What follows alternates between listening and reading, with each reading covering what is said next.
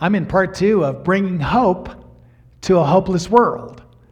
So if you haven't got part 1, go and get that, and then this is going to make a lot more sense. So if you haven't heard part 1, this will be a little bit, you have to run with me, and then go back and listen to part 1. So we've been talking about the sower and the seed. Jesus gave a beautiful parable about the farmer sowing seed and where the seed fell and so forth. And then he related that to his disciples. And what they discovered in that, we'll talk about that today, is that Jesus was basically saying, you are the farmer and you're also the soil. And you got to learn to relate on those different, perspectives in the parable in order to be successful in what the meaning and intended purpose of the parable is. So last week we talked about the sower, the seed, and the soil. We noticed there was 4 kinds of soil, and we looked at 3 of them. Today we're going to look at the 4th one. But if you remember the 3, the first one was the roadside. The farmer's just throwing seed, and some of it falls on the roadside, right? And birds of the air came and ate it up. And that was symbolic of something else. That was the surface, the part of the parable that's dealing with natural phenomenon. And Jesus later points out that what that's in reference to is Satan, who comes to steal the seed, which is the word of God, out of the hearts of people. And if their soil, the soil of their heart, is like a roadside, then the word that they receive is soon plucked up by the enemy, so that the person doesn't receive the effect of the grace and the power of the word of God. The second type of soil was the soil that had rocks in it. It was rocky soil. There wasn't enough soil because of the rock. It couldn't hold the moisture. And that, of course, Jesus says is really an issue of temptation and testing. That when testing and temptation comes, people that are not well grounded via that good soil fall away. They receive the word, they begin to grow, trials come, temptations come, crisis, and they fall away.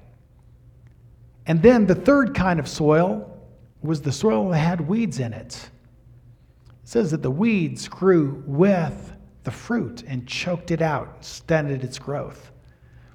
And Jesus goes on to say that's the kind of person whose soil has weeds, and the weeds are represented in they worry about everything around them.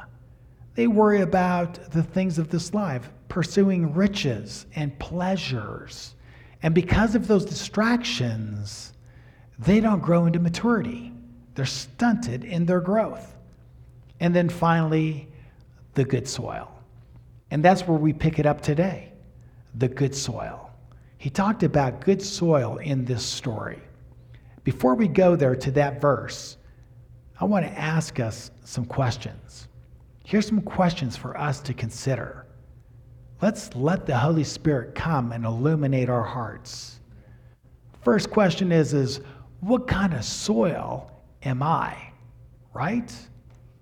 What kind of soil am I? Or more pointedly, what kind of person am I? Am I unconcerned with who Jesus is and his claim on my life? Am I easily blown out when adversity or temptation comes? Do I get all deeply offended when I'm reproved or corrected? Am I easily distracted by the worries of this life, the lure of getting rich, or the pleasures of this world? Am I truly seeking God and hungering for what is true and right and good? If we are not, then our soil is lacking what is needed to receive the word and have its intended potential realized. We need to pray and ask God for the right mix of soil and fertilizer so that our hearts are primed for his word and its intended effects. We need to pray for that. If you find yourself in one of these other camps, pray, God, come give me some rich, dark, living soil. Mix some fertilizer by the power of your Holy Spirit. Change my heart that it would be good and honest and upright towards you. If we do, God will respond and change our hearts. The second question is this: are we sowing seed? The seed is the Word of God. Are we sharing the Word of God with those around us? If so, how? Where are we sharing? To whom are we sharing? You see, in order to be a good farmer, we'll need to sow plenty of seed and to sow it in good soil. You want to sow a lot of seed, and you want to be careful that you sow it in good soil. That makes a person a good farmer. So we need to get a good plan, and sow our seed so that we can reap not only the fruit of that, but the reward that comes for being faithful as a farmer and sowing the seed of God's word in those around us. So let's pick up the parable, Luke 8:15. This is the good soil. But the seed in the good soil, these are the ones who have heard the word in an honest and good heart and hold it fast and bear fruit with perseverance. So let's unpack this. These are the ones who have heard the word in an honest and good heart. An honest and good heart. Isaiah 66, verse 2, the prophet says, God speaking actually through the prophet, but to this one I will look graciously, to him who is humble and contrite in spirit, and who reverently trembles at my word and honors my commands. That's a good heart. This is something that we want to cultivate, to have humility, to agree with God that, yeah, we're broken in our sin. We need help. To show reverence and honor to his word, to honor his commands, to not set them aside, neglect them, but to actually run after them and apply them to our life. That's a good heart. That's a person who's honest with God. The next part of the verse, it says, they hold it fast. Those with good soil, they hold it fast. They hold what fast? They hold the word of God fast. They hold the commandments dear. They walk in the commandments because they honor and revere the commandments. They hold on to them. Deuteronomy 13, 1 through 5. This is the test of the prophet. If a prophet or a dreamer of dreams arises among you and gives you a sign or a wonder, and the sign or the wonder comes true, concerning which he spoke to you, saying, let us go after other gods whom we have not known, and let us serve them. Verse 3, you shall not listen to the words of that prophet or that dreamer of dreams, for the Lord your God is testing you to find out if you love the Lord your God with all of your heart and all of your soul. Leave that up for just one moment. Fascinating passage. God says, if someone comes along in my name doing signs and wonders, comes along in my name prophesying, and what he says comes to pass, or he does miracles, and then tries to lead you away from my commands, you shall not listen to him. Why? Because God's testing you. What does that tell us? This is fascinating. It tells us that God sent the false prophet. That God's behind the false prophet. God's the one that sent him, empowered him to do signs and wonders. In order to what? to test you, to see whether or not you're going to hold fast to his word, to see if whether or not you're going to keep his commandments or follow the signs and the wonders, the miracles. It's God testing you to see whether or not you're going to remain faithful and loyal to his word. Verse 4, you shall follow the Lord your God and fear him, and you shall keep his commandments. Listen to his voice. Serve him. Cling to him. This is the heart of God. Faithfulness to the covenant. It's not signs and wonders. It's not prophesying. It's not healing. All those have their proper place. But in terms of the priority, God's saying, are you going to walk with me in my ways? Because that's what I've called you to do. At the end of the day, it's about your character, not your gifting. Verse 5, but that prophet or that dreamer of dreams shall be put to death, because he counseled rebellion against the Lord your God, who brought you out from the land of Egypt and redeemed you from the house of slavery, to seduce you from the way in which the Lord your God commanded you to walk, so you shall purge the evil from among you. Notice, it says, to seduce you from the way. The phrase, the way, is a synonym for Torah. It functions as kind of a code for the Torah. The Torah is God's instructions to the righteous for how they're to live their lives by his grace and through his Spirit. He says, these that come along to seduce you away from that are cursed. God says, I'm judging them.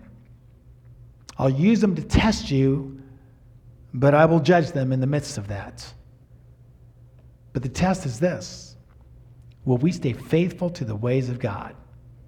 Or will we cave and get swept away in the signs and the wonders and all of the miracles? I want to shift gears and go into Matthew chapter 7 and talk about a similar passage from a different angle. Yeshua speaking here, he says, not everyone who says to me, Lord, Lord, will enter the kingdom of heaven, but he who does the will of my Father who is in heaven will enter. Verse 22, many will say to me on that day, Lord, Lord, did we not prophesy in your name? And in your name cast out demons? And in your name perform many miracles? Verse 23, and then I will declare to them, I never knew you. Depart from me, you who practice lawlessness. Think about the ramifications of that. He didn't say, I never used you. He said, I never knew you. Yeah, he might have used you. How do you think you did the miracles? How do you think you did the healings and the deliverance? How did you prophesy? But by the Spirit of God. And yet he says, I never knew you. Depart from me, you workers of lawlessness. Those who focused on the sizzle, the signs, the wonders, but did not walk in his ways. That's the spirit of Antichrist, the lawless one, the lawlessness that's characteristic of the last days. That's a shocking passage when you think about it. He goes on to teach this, and I think it's just profound in every way. Therefore, everyone who hears these words of mine and acts on them may be compared to a wise man who built his house on the rock. Who's the wise man who built his house on the rock? The one that not only heard the word of God, but responded in obedience to the word of God, who actually followed Jesus. He wasn't just a believer in Jesus, he followed Jesus. He built his house on a rock. And the rain fell, and the floods came, and the winds blew and slammed against that house, and yet it did not fall, for it had been founded on the rock. Everyone who has ears, everyone who hears these words of mine and does not act on them will be like a foolish man who built his house on the sand. The rain fell, The floods came, the winds blew and slammed against that house, and it fell, and great was its fall. Both are hearers of the word. Both can recite the word. Both can even teach the word. They know the word. But only the one that applies it and walks in it makes it through the storms of life. And many are the storms of life that come to everyone throughout their life. The storms come to both. And the storms are heavy and hard-hitting.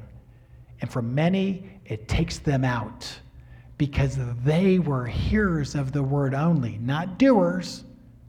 The doers of the word are described as those who built their house on the rock. The rock of what? The rock of truth, the rock of God's word. Jeremiah says, or God says through Jeremiah the prophet, is not my word like a rock? Doing the word, applying it to our lives. That's what it means to follow the Messiah. And his promise is this, that if you will walk in my ways, in my word, in my commands, you'll endure everything that life throws at you. And believe me, this world is throwing a lot of junk right now, all around the globe. And it's just the birth pangs. This is the little stuff. The big stuff's still coming. But I can promise you that together, as we build our life, our communities, our families on the Word of God, together we're going to make it. We will survive it. It will come just like it comes to everyone. But when it's over and the sun shines again, our houses will be intact. Our lives will be unscathed. For God always watches over his people. He will not sweep them away in judgment. That's what he told our father Abraham. Far be it from me that I would sweep away the righteous with the wicked. We're going to be okay. King Solomon said this. Wisest man in the world, by the way. Number one wisest man in the world. Notice what he says. The conclusion, when all has been heard, is this. Fear God and keep his commandments. That's slide 73. Fear God and keep his commandments. Fear God and keep his commandments. It's simple. Hard to do, but it's simple, right? Fear God, revere him, honor him, take him for real. He's your Father in heaven, who's also the king and judge of the whole world, a righteous judge who will not wink at sin, but will judge it. He chastises those whom he loves. Revere him, honor him, respect him, and keep his commandments. Because this applies to every person. For God will bring every act to judgment, and everything which is hidden, whether it is good or evil. Now more than ever, we need to be walking in the commandments of God. Because judgment's falling all around us. It's not intended for you. It's not intended for his children. But if his children behave like those who are alienated from him, they're going to end up experiencing that which was not for them. God forbid that would happen with any of us. We need to draw near to God, love God, walk in his ways. I know God's speaking to all of us, and there's areas of our lives that God's saying, hey, shore this up. Get this straightened out. Whatever that is for you, don't take that for granted. You need to respond to that while you have a chance to respond to that before judgment comes knocking at your door. It goes on in that passage we just read. These are the ones that bear fruit with perseverance. They have good hearts. They hold fast the word of God, and they bear fruits with perseverance. Jesus said in Matthew 24, they will deliver you to tribulation and will kill you. You will be hated by all nations because of my name. At that time, many will fall away and will betray one another and hate one another. Many false prophets will arise and will mislead many. Because lawlessness is increased, most people's love will grow cold. Lawlessness, the spirit of lawlessness. And that's a Jewish text from a Jewish rabbi, a Jewish Messiah, the Messiah, to Jewish people. The term lawlessness has a context. It's Torah. It's the law of God, the instructions of God. It's moving away from that, less and less of what God says. The world is not without laws. We got more laws than ever before. It's just that those laws are not rooted in God's laws. In fact, those laws are unjust laws. They are laws that are bad to the core. But there's plenty of them all around. Jesus says because people are moving away from Torah, God's ways, their love's growing cold and they're turning on each other.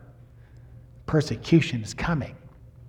Then he goes on to say in verse 13, but the one who endures to the end, he will be saved. The one who endures to the end will be saved. The one who doesn't endure, it implies he will not be saved. Isn't that true? Am I missing that? It sounds like the sower in the seeds. It sounds like some of the seed takes root and then it grows up and then with temptation or whatever, it falls away. It doesn't make it to its intended goal. And Jesus is saying, the one who endures to the end will be saved. What that implies is that you and I have to learn to persevere under trial, under fire. We have to learn to stand up and say, you know what? Bring it on. By the Spirit of God, I will overcome. I'm not going to bow to this. I'm not afraid of this. I serve the living God. And I have a message of love and hope for you if you'll listen. But I'm not going to bow to all the pressure of the world to be politically correct and embrace the lawlessness all around us. Revelation 14:12 qualifies those who are the true followers of Messiah, those who are saved. It says, here is the perseverance of the saints who keep the commandments of God and their faith in Jesus. Where are the people of God at the end of the age? Oh, here they are. How'd they make it here? They persevered. They wouldn't give up their faith in Jesus, and they wouldn't compromise on the commandments of God. If you believe in Jesus, but you're compromising on the commandments of God, that's not a good place to be. No. Danger, Will Robinson, danger. What are you thinking, right? They kept their faith in Jesus, refused to deny Jesus, and they refused to compromise on the commandments of God. And let's just talk about the Big Ten. Can we just talk about the Big Ten, right?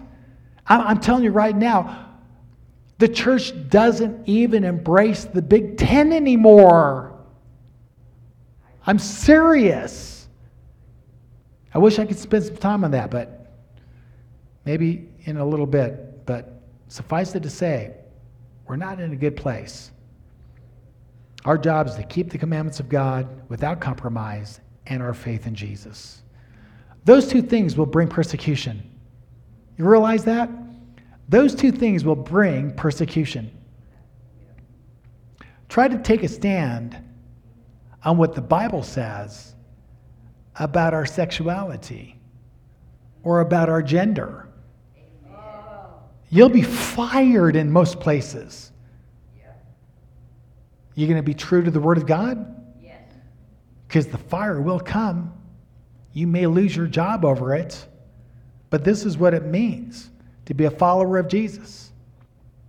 To hold him high, to share his love, and to walk in his ways, regardless of what the world does to you or to me. Okay, back to our parable. Let's just kind of summarize it. Luke 8:15, but the seed in the good soil, these are the ones who have heard the word in an honest and good heart and hold it fast and bear fruit with perseverance. I can't say enough about the word perseverance. Okay? What that means is you're doing all this to the end.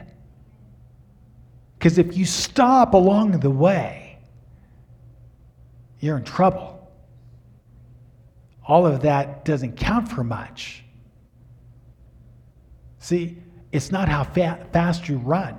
It's how well you finish.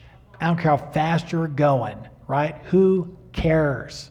The question is can you keep the pace until the end? Will you stay the course till the end?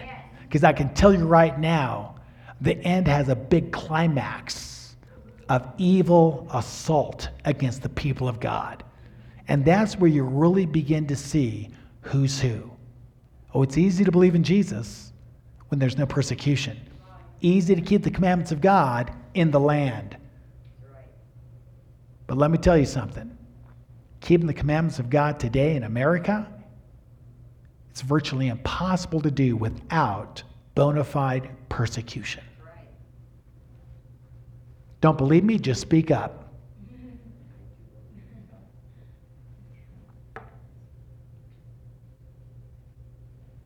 The good soil. The good soil represents people who are humble in heart and revere the Word of God. The Word. The Word is so important to them. Doesn't matter what your position is, you know. Our response should always be, where's that in the Word? When we're dialoguing with people, where's that in the Word? Where do you get that idea? Is it rooted in the, where in the text? You know, because after all, when it comes down to it, all that matters is what God says about that, because that's the truth. That's real. That's reality in his world that he created. The good soil, these are people that embrace his commandments and hold them fast. They persevere under trial and temptations, under adversity. They persevere when they're reproved or corrected. I have seen more people when they are reproved and corrected get all deeply offended and leave the church. They're not going to come here anymore. I'm thinking, really? Really? Because if that blew you out, you will never make it in what's coming. Did you think, what? Oh my gosh. Oh my, You know, I was a professional fighter, world class. And what I learned is this. You know, we take people into our school, had the #1 fighting school in the nation. We had the most world champions, the most U.S. champions. And I've watched for years and years and years, thousands of people come to that school. Most of them only made it a couple weeks. The vast majority just get in for a couple weeks and they're done. Because what we did is we brought them in and we wanted to see their mettle, right? Because here's the deal. It's not even how hard you punch or how skilled you are that determines whether or not you're going to be a great fighter. You know what determines that?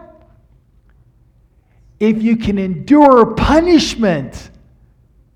So we bring these newbies in and we would pummel them. We'd beat them bad and hard. And most of them, after a couple of weeks, never came back because they couldn't take the heat. And we said, well, that's okay because they'll never make it in the fight world. Because in the fight world, you got to learn to endure pain and punishment. Because if you can take a punch, chances are you're going to be a great fighter. Because we can give you all the skills that you need. But what we can't give you is the psyche that says, I can endure punishment. You know, hit me with your best shot. And then you smile after you get hit hard and say, bring it on again. You know? So here's the deal. We are called to persevere to the end. This is what it means to follow Jesus. Pick up your cross and follow me. Where was he going? He was going to go be crucified. He says, if you want to follow me, pick up your cross. Because in the end, if they hated me, they'll hate you. And for some of you, they'll even murder you like they murdered me. Are you sure you want to follow? Yeah, we'll see. Everyone gets tested over and over and over. And you know those tests they're designed to do? They're designed to toughen us up, to build our character, to forge within us a boldness, a courage, a faith that can overcome the greater onslaught that's coming. We just get stronger and stronger and stronger until we become those overcomers, like we read about in the scriptures. That's our legacy. That's our heritage. By the Spirit of God, we shall do this. We shall do this. The good soil, they represent those who love and are loyal to Yeshua as their Savior and their King. They're the ones that love and are loyal to the commandments of God. They don't compromise. They stay the course, regardless of the consequences. These are the ones that represent good soil. Again, I want to say, if your soil isn't quite good, ask Him for more soil, for better soil. He'll give that to you. You can overcome if you're willing, because He'll do everything that is necessary to ensure that you overcome if you're humble in heart and you ask Him. Father, I just pray for us as a congregation today, for those that are joining us. Father, give us a transplant of soil. Give us good soil, deep, dark, rich soil, infused with your Holy Spirit. And just help us by your Spirit to overcome for the glory of your Son, for the sake of the world that we live in. Okay, so in conclusion, you are both the sower and the soil. So again, what kind of soil are you? If you're not the kind that you think you ought to be, ask God. He'll do the rest for you. Never forget that in this world, you will have trials and tribulations. The devil will come against you. He'll do everything he can to try to stop you in your tracks. Resist. By the Spirit of God, stand firm. Don't compromise. Stay the course. God will give you the victory.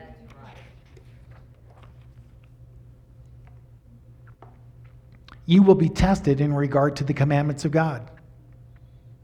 Keep in mind that the number one commandment, is putting God first in your life, making sure that you've exalted Yeshua in your heart as Savior and King, and that you've put His kingdom first. In fact, Jesus said, if you seek first His kingdom and His righteousness, all these things will be added to you. That's slide 81. Seek first His kingdom. Put His kingdom first and His righteousness. All the other things will fall into place. That's the first and greatest of all the commandments. The second one, it relates to that. No idols. Don't put anything before Him and His claim on your life. To do so is a form of idolatry. No pagan forms of worship. This too falls under idolatry. Syncretism is idolatry. Are you hearing me? If you take pagan holidays and mix them with the truths of God's word, that's called syncretism. God says, don't do that. That's most of our traditional holidays in Christianity. God says, don't do that. It's idolatry. Are you sure you want to follow Jesus? Because you got to give that up. And if you don't want to give that up, then you're not ready to be a follower of Christ. It's going to cost you something. Following Jesus costs you something. You'll be tempted to reject God's weekly corporate worship day, the Sabbath, and adopt a different day as your personal Sabbath. Don, would you bring up that little white book for me, please? God's Sabbath is Sabbath. I've had conversations, I can't tell you how many conversations I've had with pastors over the issue of the Sabbath. God's Sabbath is Sabbath. Sunday is not the Sabbath. And I'm shocked, I'm literally shocked to have people that have masters in theology, even a few PhDs in theology, argue with me on that. They're confused about that. very celebrated Messianic Jewish scholar, arguing with me. I said, Sunday is not the Sabbath. Well, it is. It's kind of an outgrowth of the Sabbath. And I said, no. Sunday is actually a separate day, a different day than the Sabbath. I've had Christians tell me over and over and over, no, Sunday is the Sabbath. The commandment is you're supposed to remember a Sabbath. No, it's remember the Sabbath, not a Sabbath.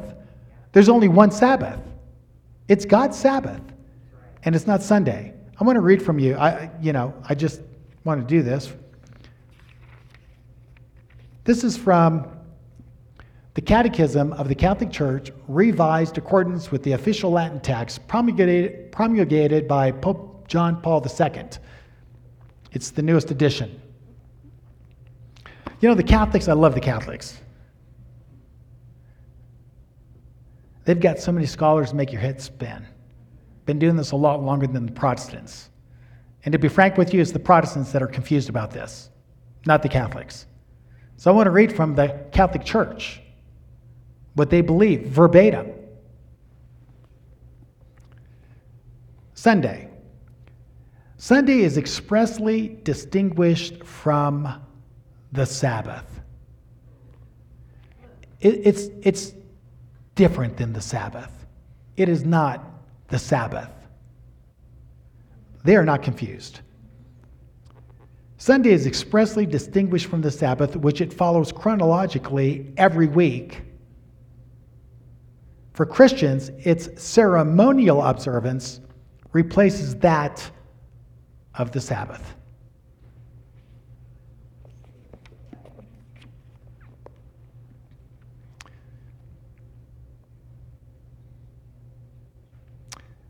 The Sabbath, which represented the completion of the first creation, has been replaced by Sunday, which recalls the new creation inaugurated by the resurrection of Christ. The church celebrates the day of Christ's resurrection on the 8th day, which is rightly called the Lord's Day. The church says the Sabbath is not Sunday, it's the 7th day of the week. Sunday is the 8th day. And then they try to base that on the resurrection. They fully admit that the 8th day, Sunday, replaced the 7th day, Sabbath. They're not confused about that. Now, what we know, because we can read, and the Bible's now published in all kinds of languages, to the angst of the earlier Catholic Church. Remember the Sabbath day to keep it holy. What does the text say? Remember the Sabbath day to keep it holy. What does God say by His Spirit through the prophets? Remember the Sabbath day to keep it holy. The 7th day, not the 8th day. Sabbath, not Sunday. It's so clear. How could anyone get this wrong? I am shocked in my dialogue with most Protestants when we discuss this matter that's so dear to the heart of God. You want to follow Jesus? What day did He observe? What day did He go to church on? Sabbath. You want to follow Him? That's what it means to follow Him. You say, well, it doesn't really matter. It doesn't to you. But if you ask the question, does it matter to Him? Absolutely, without a shadow of doubt. So you'll be tested in that. Your family, your friends, they'll think you're crazy, but you'll be tested. You're going to follow Jesus? You're going to keep the commandments? Well, that's going to cost you something. When it comes to the holy days, the festivals of God, the worship day of God, it's time for us to get serious about believing in Jesus and keeping the commandments of God. If we want to reimagine Jesus and the commandments of God, fine, but understand that the Jesus we reimagine will not and cannot save us.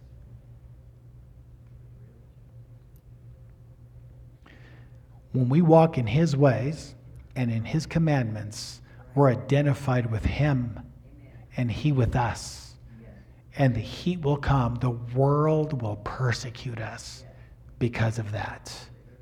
But that's okay.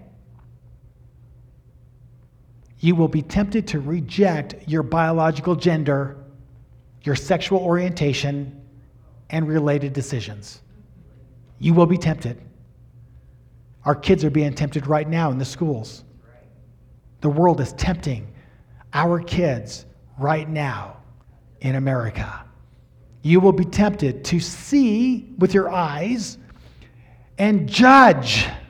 We are being tempted right now to see and judge and treat people based on the color of their skin rather than the content of their character.